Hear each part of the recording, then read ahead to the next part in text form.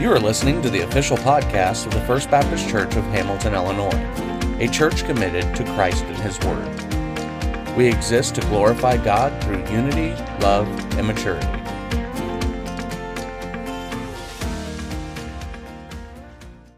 invite you to turn in your Bibles to Ecclesiastes chapter 5. We will begin in verse 13 and conclude in verse 20.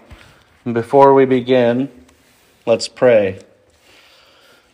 Father, you have given each of us gifts, not just gifts in the sense of money or talents, but two specific great gifts, life and salvation. Lord, may we learn today how to find joy in those gifts above anything else. For Jesus' sake, amen. There is a grievous evil that I have seen under the sun. Riches were kept by their owner to his hurt, and those riches were lost in a bad venture. And he is a father of a son, but he has nothing in his hand. As he came from his mother's womb, he shall go again, naked as he came, and shall take nothing for his toil that he may carry away in his hand. This also is a grievous evil. Just as he came, so shall he go. And what gain is there to him who toils for the wind? Moreover, all his days he eats in darkness, and much vexation, and sickness and anger. Behold, what I have seen to be good and fitting is to eat and drink and find enjoyment in all the toil with which one toils under the sun the few days of his life that God has given to him. For this is his lot. Everyone also to whom God has given wealth and possessions and power to enjoy them and to accept his lot and rejoice in his toil, this is the gift of God. For he will not much remember the days of his life, because God keeps him occupied with joy in his heart. If you remember last week, I talked about how the workaholic has all kinds of things that they spend all their time working for. The nice house, the pool, the television, car. I talked about how they're often so busy working that they rarely have time to enjoy those things. What the author of Ecclesiastes now points out in verse 13 is this aspect of hoarding all of these things. You see, there's no sharing in the bountiful blessings of God. How often do we forget that while, yes, we are working long, hard hours, that God has given us these things? Our task, as we have learned so far in Ecclesiastes, is to toil in our labor.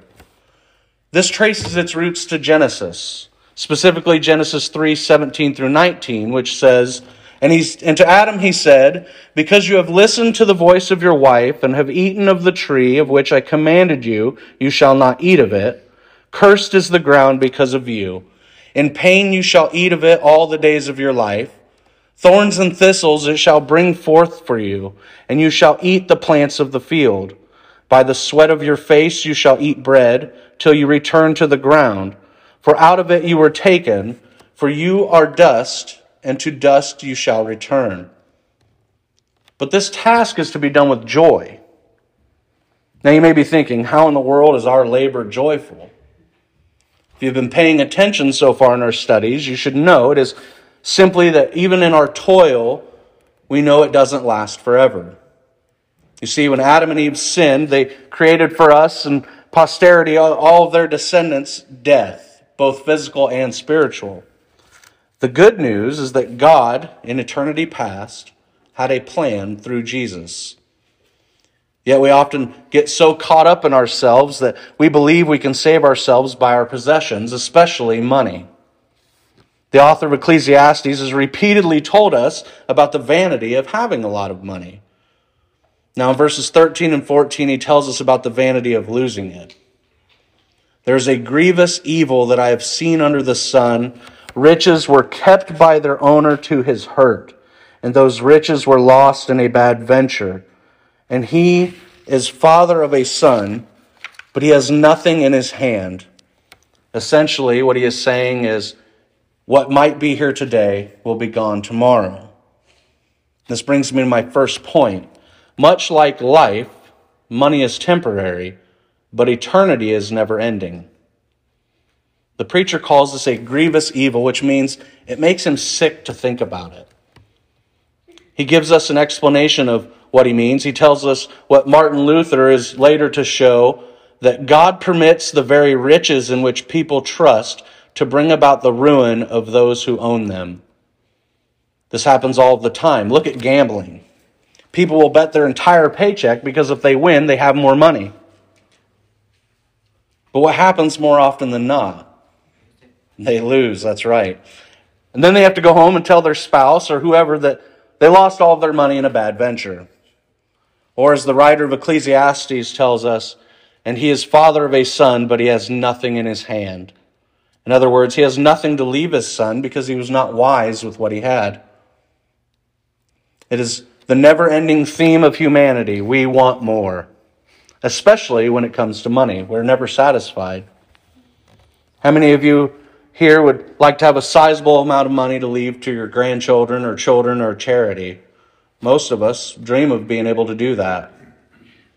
The preacher assumes that we know it is a good thing to be wise with our money. Proverbs 13:22 says, "A good man leaves an inheritance to his children's children, but the sinner's wealth is laid up for the righteous." See, the distinction is that we should not be so concerned with getting money that we store it up in hoards. Why is that the case? Well, he tells us in verse 15, he says, "As he came from his mother's womb, he shall go again, naked as he came, and shall take nothing for his toil that he may carry away in his hand." How true is that? Have you ever heard the saying, "I've never seen a hearse pulling a U-Haul"? It's because we cannot take anything with us when we go.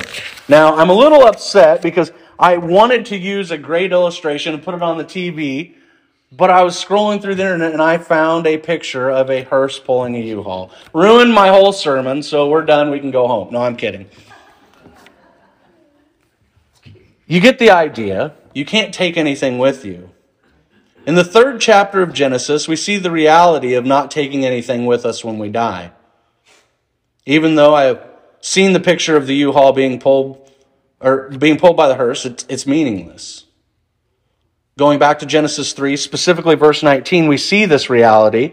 It says, "By the sweat of your face you shall eat bread till you return to the ground, for out of it you were taken, for you are dust, and to dust you shall return." Nothing is going with us, and even if it did, it's going to turn to dust too. Everything breaks down to nothing but dirt eventually. Even when you look at rocks with fossils in them, a rock is essentially hardened dirt. Everything returns to this. For those of you familiar with Job, you should be reminded that nothing is going with us. Job tells us this as well. Job 1:21, "And he said, Naked I came from my mother's womb, and naked I shall return. The Lord gave, and the Lord has taken away. Blessed be the name of the Lord." Now, Job is not saying that we will be physically naked when we die. Some of us might, but he's saying we're not going to have anything with us. We're not going to have possessions. Paul says this in 1 Timothy 6 through 10. "But godliness with contentment is great gain. For we brought nothing into the world, and we cannot take anything out of the world. But if we have food and clothing, with these we will be content. But those who desire to be rich fall into temptation, into a snare, into many senseless and harmful desires that plunge people into ruin and destruction. For the love of money is a root of all kinds of evils. It is through this craving that some have wandered away from the faith and pierced themselves with many pangs." This is the vanity that the preacher in Ecclesiastes speaks to. Remember last week I said we need to be content in Christ. Instead, we often find ourselves chasing money, among other things, for our contentment. And so the writer of Ecclesiastes says this, "This also is a grievous evil. Just as he came, so how shall he go? And what gain is there to him who toils for the wind?" This points us to a sobering reality, our own mortality. Sometimes, even as followers of Christ, our emotions get in the way and we worry about dying. This should not be the case. We should embrace death as it brings us fully into the presence of the Lord. If you fear death, you need to come talk with me. Anxiety can be crippling, and Christ frees us from that. It reminds me of a time when I had crippling anxiety over death, just from facing my own mortality.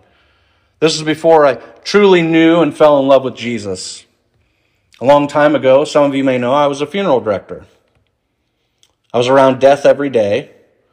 Day in and day out, I would see people at their darkest moment in life, the loss of a loved one. And on one hand, I'd become desensitized to death. And on the other hand, I couldn't help but have anxiety attacks when I'd think about myself dying. I had no hope. I did not truly know what would come after life. I thought I was a Christian. I thought I would go to heaven, but in reality, I didn't truly know. And so I would get crippling anxiety to where I would have a panic attack. I cannot tell you how much joy I have to not know, or to now know that I'm going to heaven because Christ stepped down from heaven and took on my sins, and he did the exact same thing for every single one of us. The preacher tells us in a summary why we shouldn't live for money. He says, moreover, all his days he eats in darkness and much vexation and sickness and anger. Think back to our earlier studies in Ecclesiastes. We spoke of rich movie stars and other famous people who seemingly have it all, and they are often the most depressed and lonely people. As one commentator describes this verse, it, quote, gives us a pathetic picture of where greed will lead, end quote. This happens with the rich most of the time. Now, I can't help but think of Charles Dickens here, his novella, A Christmas Carol. Many of you here are probably familiar with it. In it, we read about Ebenezer Scrooge. He is described by Dickens as a squeezing, wrenching, grasping, scraping, clutching, covetous old sinner, hard and sharp as flint. He hates Christmas because he thinks it's reckless spending. In fact, Scrooge's last name, and this is a novel that was just conjured up out of thin air by a man named Charles Dickens. Scrooge's last name has entered the English language as a byword for greed and misanthropy. Misanthropy is the general hatred, dislike, distrust, or contempt of the human species, human behavior, or human nature. You see, Scrooge was so consumed by money and greed that he ended up hating his fellow man. He was a lonely old man who had no one. And in case you haven't read it, I won't ruin the story for you today. I encourage you to read it. It's quite good. In 1 Timothy 6:17, Paul says, as for the rich in this present age, charge them not to be haughty, nor to set their hopes on the uncertainty of riches, but on God, who richly provides us with everything to enjoy. The author of Ecclesiastes first said it like this: behold, what I have seen to be good and fitting is to eat and drink and find enjoyment in all the toil with which one toils under the sun the few days of his life that God has given him, for this is his lot. Everyone also to whom God has given wealth and possessions and power to enjoy them and to accept his lot and rejoice in his toil, this is the gift of God. For he will not much remember the days of his life because God keeps him occupied with joy in his heart. He, much like Paul, is pointing us to God. Job said it too. The Lord gave and the Lord has taken away. Blessed be the name of the Lord. This brings me to my second point. Everything is God's, not ours. Use it wisely and find joy in it. Now, if you've paid attention so far in our study in Ecclesiastes, you probably are thinking that the preacher does not really believe that life is very enjoyable. Coincidentally, that's my third point. Without Christ, life is not enjoyable. If we do not have Christ, we have false enjoyment because we are not free. We are slaves to sin. The lost do not realize this. The author of Ecclesiastes realized it, and when we read verse 19, we need to pay close attention to how it's phrased in order for us to catch a very profound insight. I'll admit that I missed it until I got further into my study. One commentator said it perfectly. Quote, earlier, the preacher listed some of the many reasons why accumulating money is vanity. Yet here he tells us explicitly that if we are wealthy, we should enjoy it. It almost sounds like a contradiction, but notice where the power of enjoyment comes from. It comes from God. Both having things and enjoying things are gifts from God, end quote. You see, the Bible gives us the ability to have balance. We can be wealthy and still honor God. We can be poor and honor or dishonor God. But without the Bible, would any of us be wise stewards with our money? I can absolutely assure you the answer is no. Sure, you could be a natural saver, but does that mean you're being a wise steward with your money? No. Because you might be saving it when you could use it to help others. This leads us back to our contentment in Jesus. It takes us back to a key verse in Job. The spot I have been referencing today is Job 1:21, and however, Job 1:22 sums it up. In all this, Job did not sin or charge God with wrong. Essentially, this verse tells us that even though Job had everything from his wealth to his family taken from him, he did not blame God because he knew it all belonged to God. He trusted God and knew that everything would work out fine. This leads me to my final point. In the good and the bad, trust God. He's not doing anything wrong by our standards. The our standards part is key. We often don't view this correctly. When things go awry in our lives, we blame God, we get mad at God, we curse God. But when we look at things by God's standards, we see that God has a plan and that we're in the wrong. We realize that everything belongs to God, including us. So to summarize, first, much like life, money is temporary, but eternity is never ending. We need to be more concerned with what is going to happen after we die than what happens before we die. But the two go hand in hand.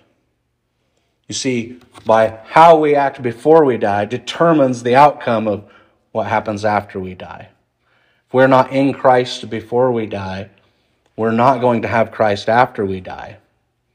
And if we do have Christ now and we don't follow his commands, he's going to say, "Depart from me, I never knew you, you workers of lawlessness." There has to be a relationship. Now, this doesn't mean that we're careless and aimlessly wandering through life. To the contrary, we're called to evangelism, discipleship, missions, etc. That's an eternal focus. We spend more time, as Marie Drumright once said, she was the prayer strategist for the International Mission Board. She said, we spend more time praying sick saints out of heaven than we do praying the lost into heaven. We don't have a real eternal focus. Second, everything is God's, not ours. Use it wisely and find joy in it. If we are doing what we are called to do, we will find joy using the possessions that God has given us wisely. Third, in the good and the bad, trust God. He's not doing anything wrong by our standards. Don't let the schemes of the devil cause you to go against God or to become angry with God. If only we had faith like Job. When he was tested and his money, possessions, and even his family were taken from him, he blessed God. Now he tore his robe, he was upset, but he blessed God.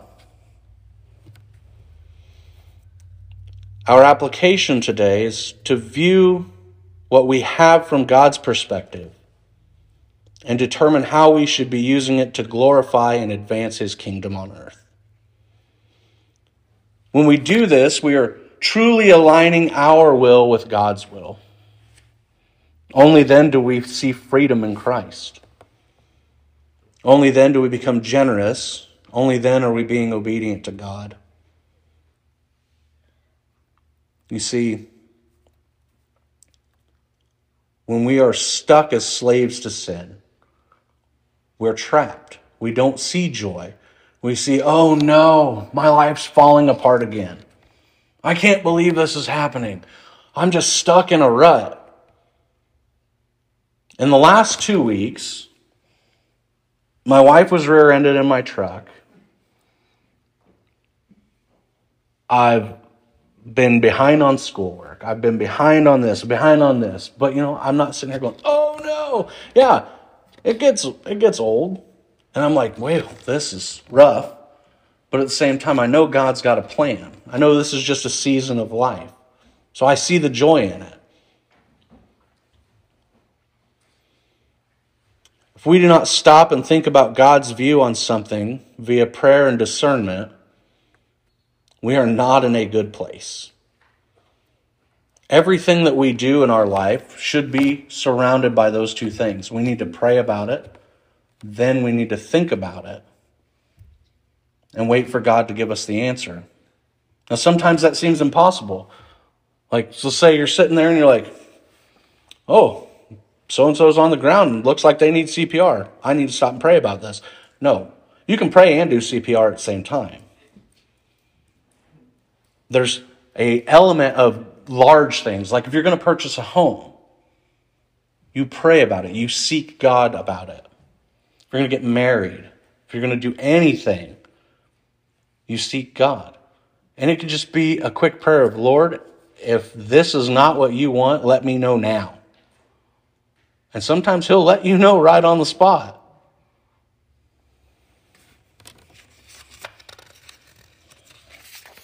Let's pray. Father, thank you for the blessings you have given each of us. Whether a lot or a little, you are the giver of all things. As Job said, the Lord gave and the Lord has taken away. Blessed be the name of the Lord. Let us be a people who bless you in the good times and bad. Help us to be thankful and content in all things. You could have been a God that ended the story after Adam and Eve sinned, and instead, your Son stepped down from glory to wear our sin and bear our shame. And for that, we are thankful. Lord, fill us with a conviction to keep eternity on our minds. For Christ's sake. Amen. Thank you for listening to the official podcast of the First Baptist Church of Hamilton, Illinois. If you have questions about today's message, please reach out to us via our website at www.fbcofhamilton.com.